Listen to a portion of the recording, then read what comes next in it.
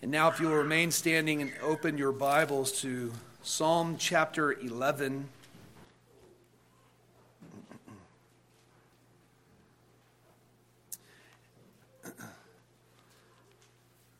This is God's holy, inerrant, and infallible word. You would do well to give it your full attention. Psalm chapter 11, beginning in verse 1. In the Lord I take refuge. How can you say to my soul, flee like a bird to your mountain? For behold, the wicked bend the bow. They have fitted their arrow to the string, to shoot in the dark at the upright in heart. If the foundations are destroyed, what can the righteous do? The Lord is in his holy temple. The Lord's throne is in heaven. His eyes see. His eyelids test the children of man. The Lord tests the righteous, but his soul hates the wicked and the ones who love violence. Let him rain coals on the wicked. Fire and sulfur and a scorching wind shall be the portion of their cup. For the Lord is righteous. He loves righteous deeds. The upright shall behold his face. The grass withers and the flower fades, but the word of the Lord endures forever. You may be seated.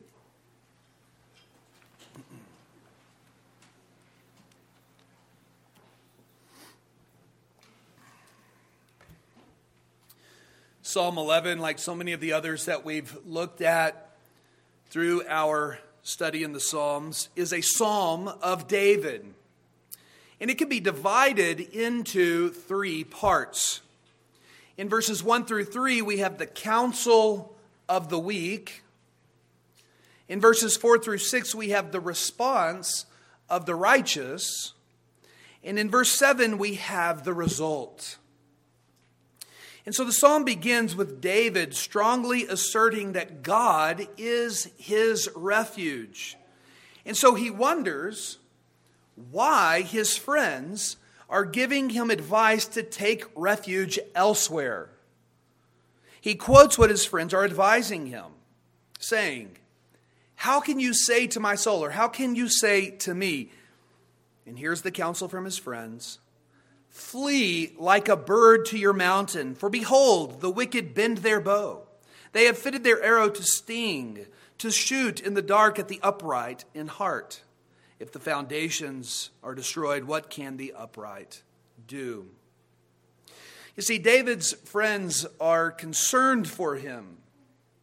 They are afraid that he will be overcome in battle because his enemy has their bows ready.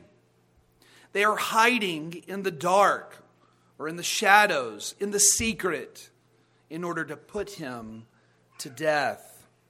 And so they tell him to move swiftly like a bird to the mountain where he can seek safety.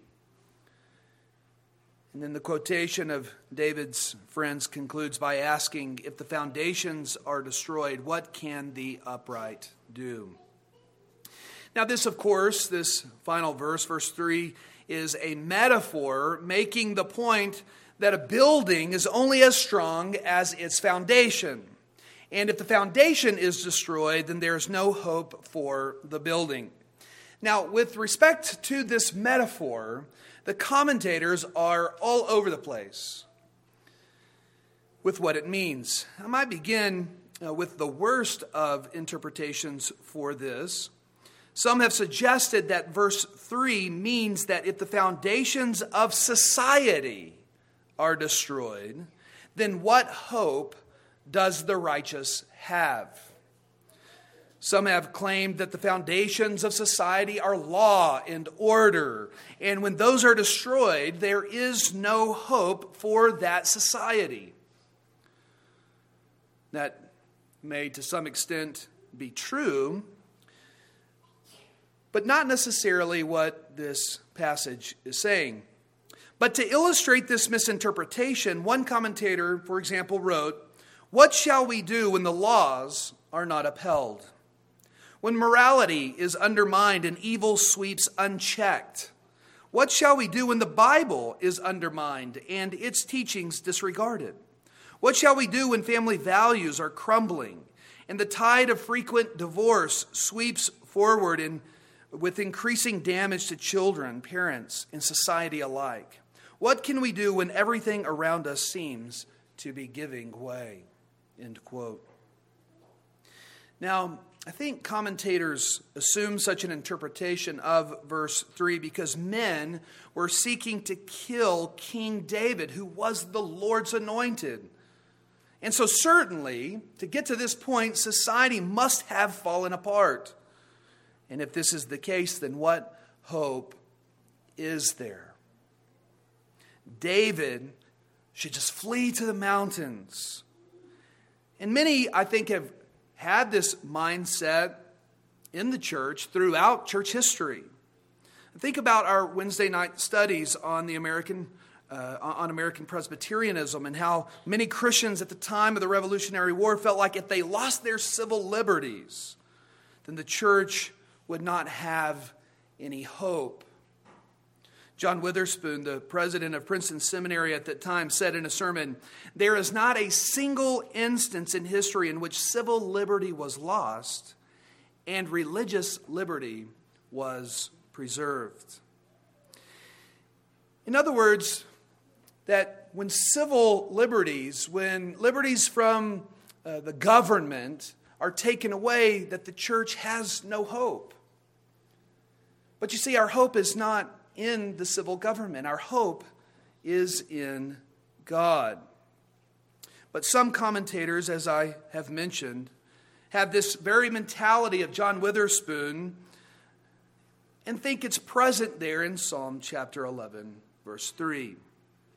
Now, I personally believe that this is a gross interpretation of this verse, not only because it is theologically opposed to anything that the Bible teaches, but also because it assumes that David's friends are correct. That they are correct in the counsel that they are giving to David. Okay, so with that being said, what does verse 3 mean? What foundations are being referenced in verse 3?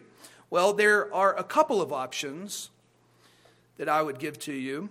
The first option assumes that David is actually the one speaking once again in verse 3.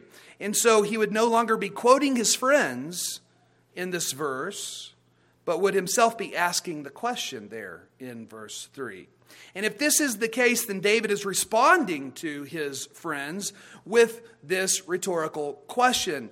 And his point would then be that if your foundation is not God, then what hope is there?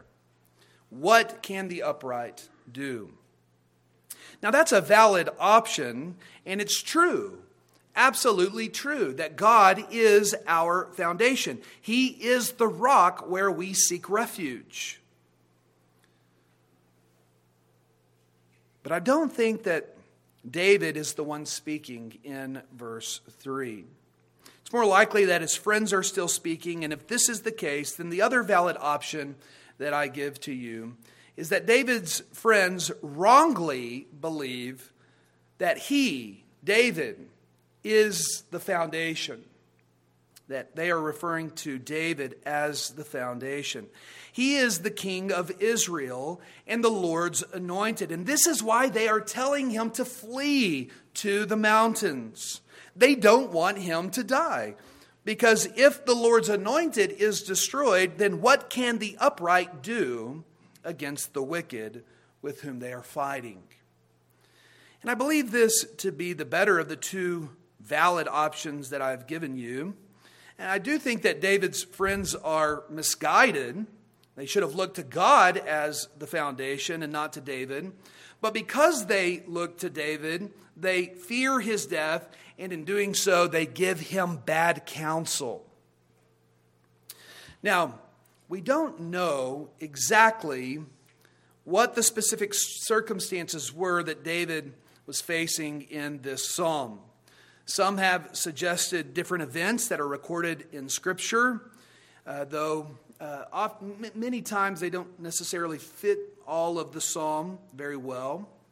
I do think that 2 Samuel chapter 21, or chapters 21 and 22, fit the psalm fairly well. Turn there, if you have your Bibles with you, turn to 2 Samuel chapter 21. Now, in that chapter, David and his men had fought several battles with the Philistines. And then in the following chapter, chapter 22, David then writes a song of victory to the Lord. But look with me at 2 Samuel 21, beginning in verse 15. It says, "There was war again between the Philistines and Israel. And David went down together with his servants, and they fought against the Philistines. And David grew weary. And Ishbi-Benob, one of the descendants of the giants whose spear weighed 300 shekels of bronze and who was armed with a new sword, fought to kill David. But Abishai, the son of Zeruiah, came to his aid and attacked the Philistine and killed him. Then David's men swore to him, 'Listen, you shall no longer go out with us to battle, lest you quench the lamp of Israel.'" We can stop there. You see, David's men feared David's death in this passage, and so they tell him not to go with them to battle anymore. Perhaps they even told him to flee to the mountains, for there were many who were seeking to kill him. And the reason for giving him such advice was because they understood David to be the lamp of Israel, which must not be extinguished. But just like in our psalm, David does not listen to his men. In the remainder of the chapter, he goes into battle, he continues to go out to battle, and he kills many Philistines at Gath. And then in chapter 22, he writes a song of victory to the Lord. And many of the references in that song of victory are similar to the ones that we have in Psalm 11, such as references to the Lord being David's refuge, the Lord raining down fire and coals on the wicked, and the Lord's throne or temple being in heaven. And so this very well could be the occasion after which David writes Psalm 11, though it could also be another occasion, whether recorded in Scripture or maybe not. What we do know about the occasion in Psalm 11, that is what he's told us in Psalm 11, was that he did not listen to his friend's counsel to flee from danger to the mountains. His response is the response of the righteous who lives by faith. And here's what he says in response to his friends.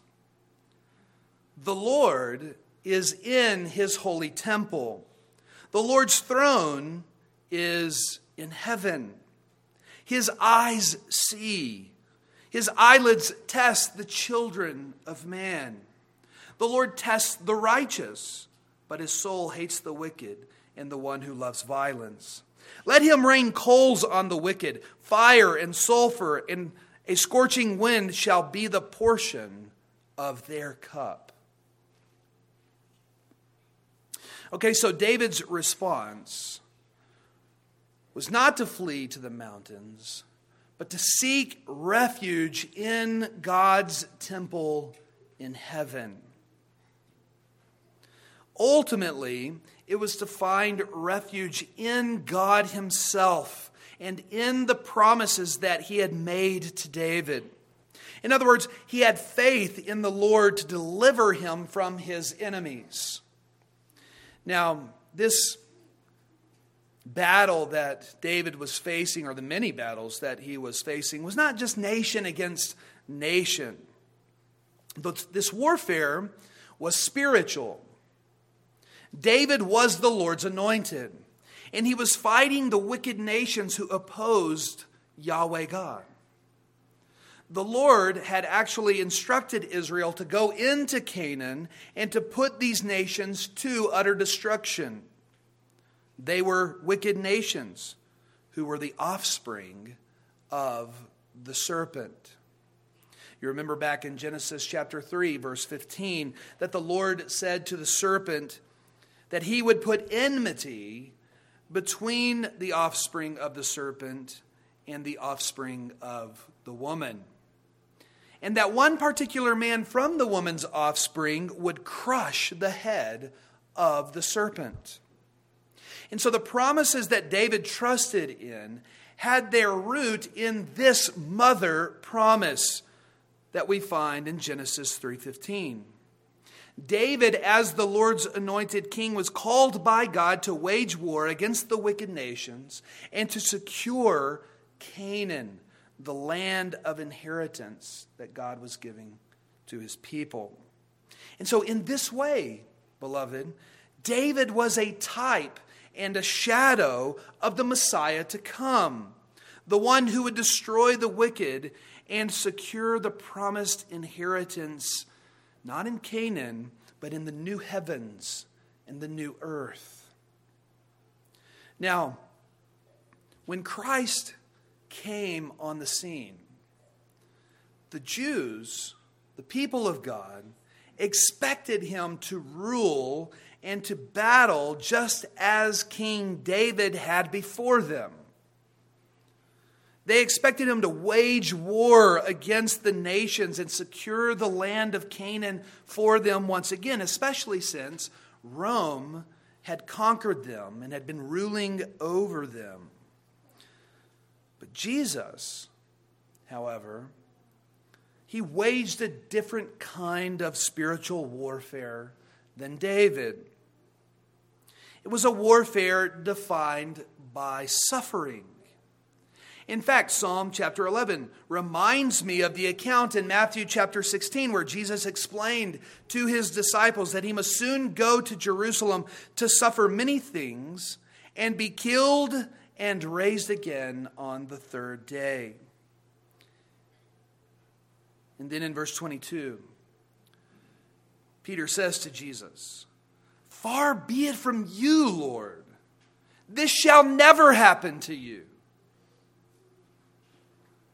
In essence, Peter was saying, "No, Lord, flee from Jerusalem.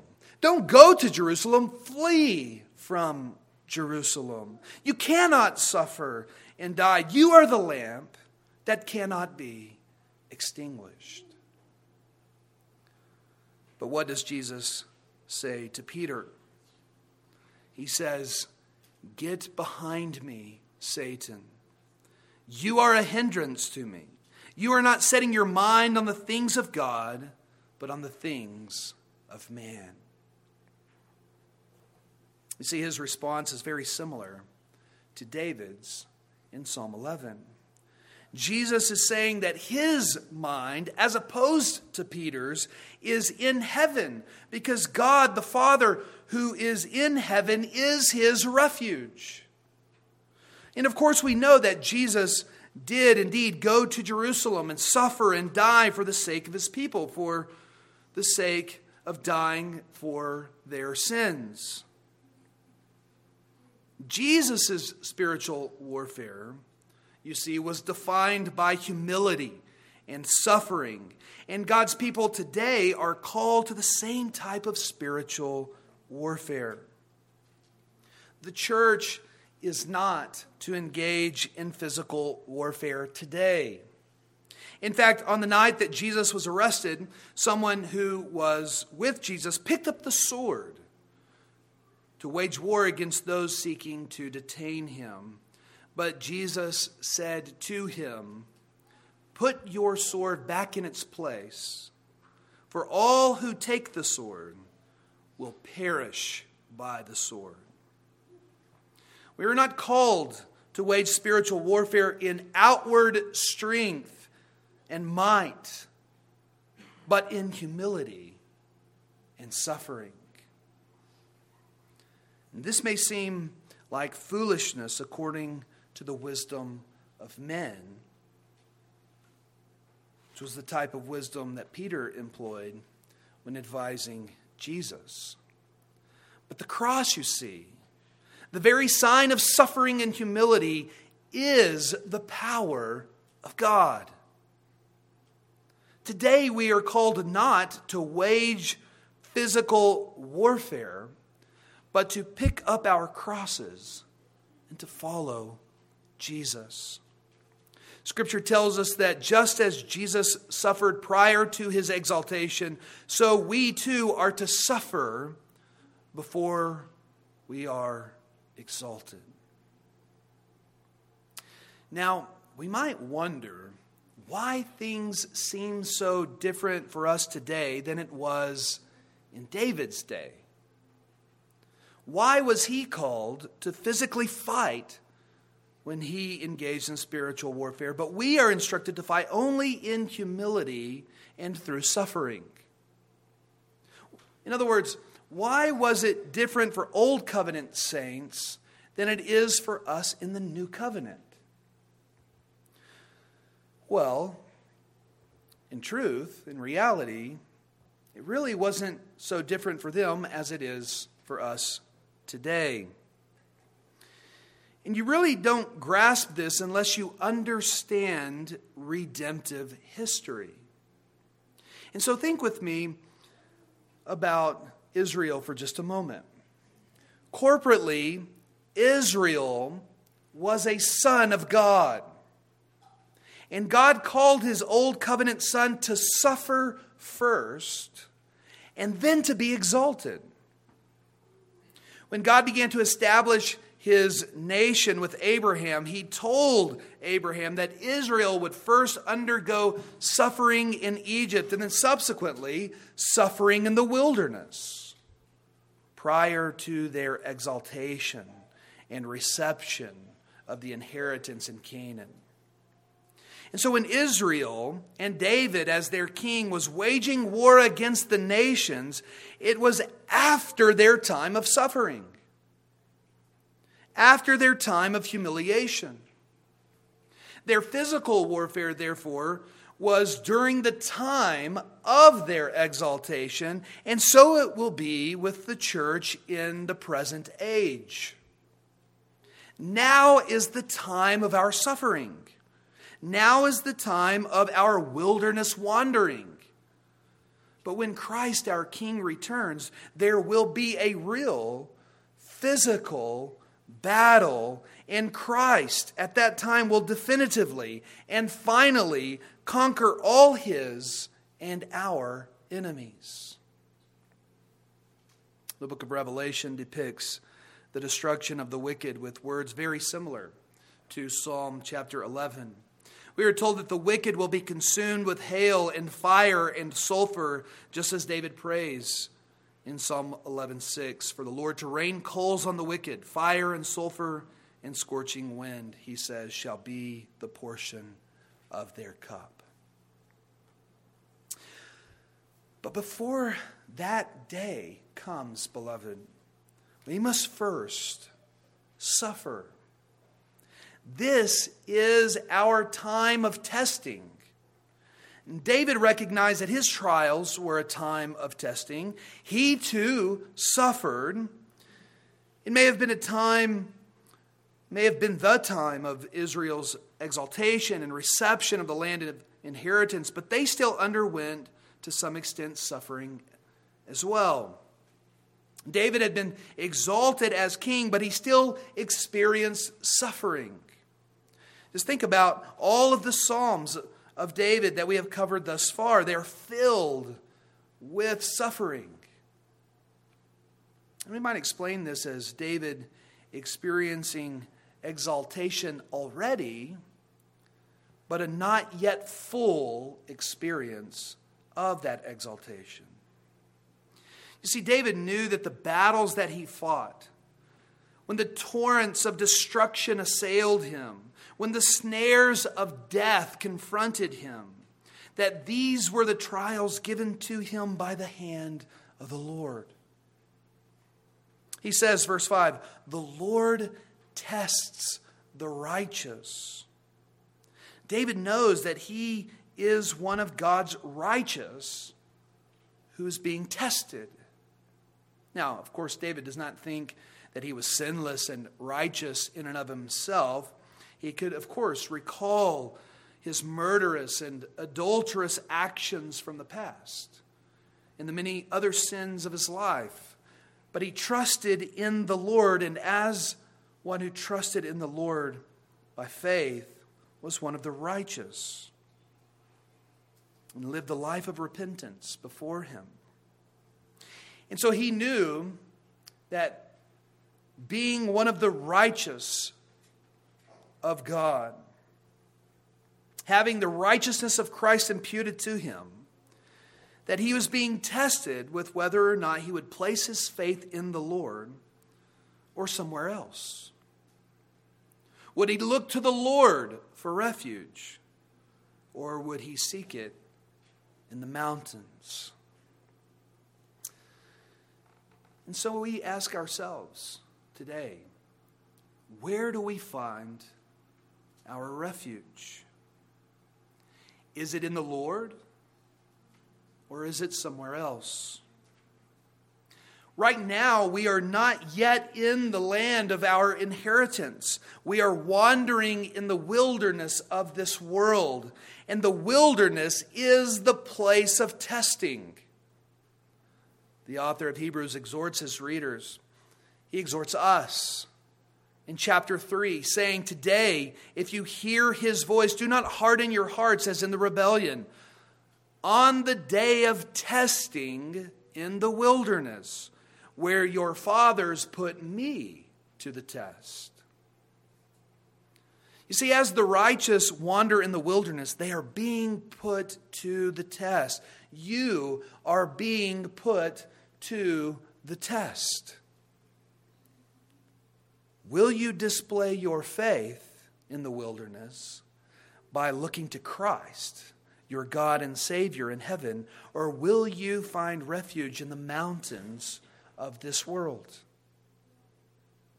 The Lord's eyes from his throne in the heavenly temple sees, his eyelids test the children of man. Those words in Psalm 11 are very similar to the end of that passage there in Hebrews. In Hebrews chapter 4, as that passage closes out, beginning in verse 11, we read, "Let us therefore strive to enter that rest." What rest is he referring to? The rest that we find in the land of inheritance. "Let us therefore strive to enter that rest, so that no one may fall by the same sort of disobedience." What disobedience? The disobedience when Israel tested the Lord in the wilderness. Verse 12, "For the word of God is living and active, sharper than any two-edged sword, piercing to the division of soul and of spirit, of joints and of marrow, and discerning the thoughts and intentions of the heart. And no creature is hidden from his sight, but all are naked and exposed to the eyes of him to whom we must give an account." Beloved, Hebrews, the author of Hebrews, is telling us to display our faith in the Lord as we experience our time of testing in the wilderness. And then the remainder of Hebrews 4 tells us to do what? It tells us that since we have a great high priest in heaven, that we are to draw near to the throne of grace where he sits in the heavenly temple, and to find refuge in him, to find grace in time of need. See, that's where David looked in Psalm chapter 11. We are directed to the same throne to which David looked, and we can do so with even more boldness than he, for now the resurrected and ascended Christ sits upon the throne, interceding before the Father on our behalf. Is that where you seek refuge in time of need, or do you seek it somewhere else? Those who seek their refuge in the mountains and the high places of this world will not be able to stand before the Lord on the day of judgment. They will have failed the test because they believed not on his Son for the salvation of their souls. And the sight of God on that day, according to Revelation chapter 6, verse 16, will cause them to call out to the mountains and to the rocks to fall on them in order to hide them from the face of him who is seated on the throne and from the wrath of the Lamb.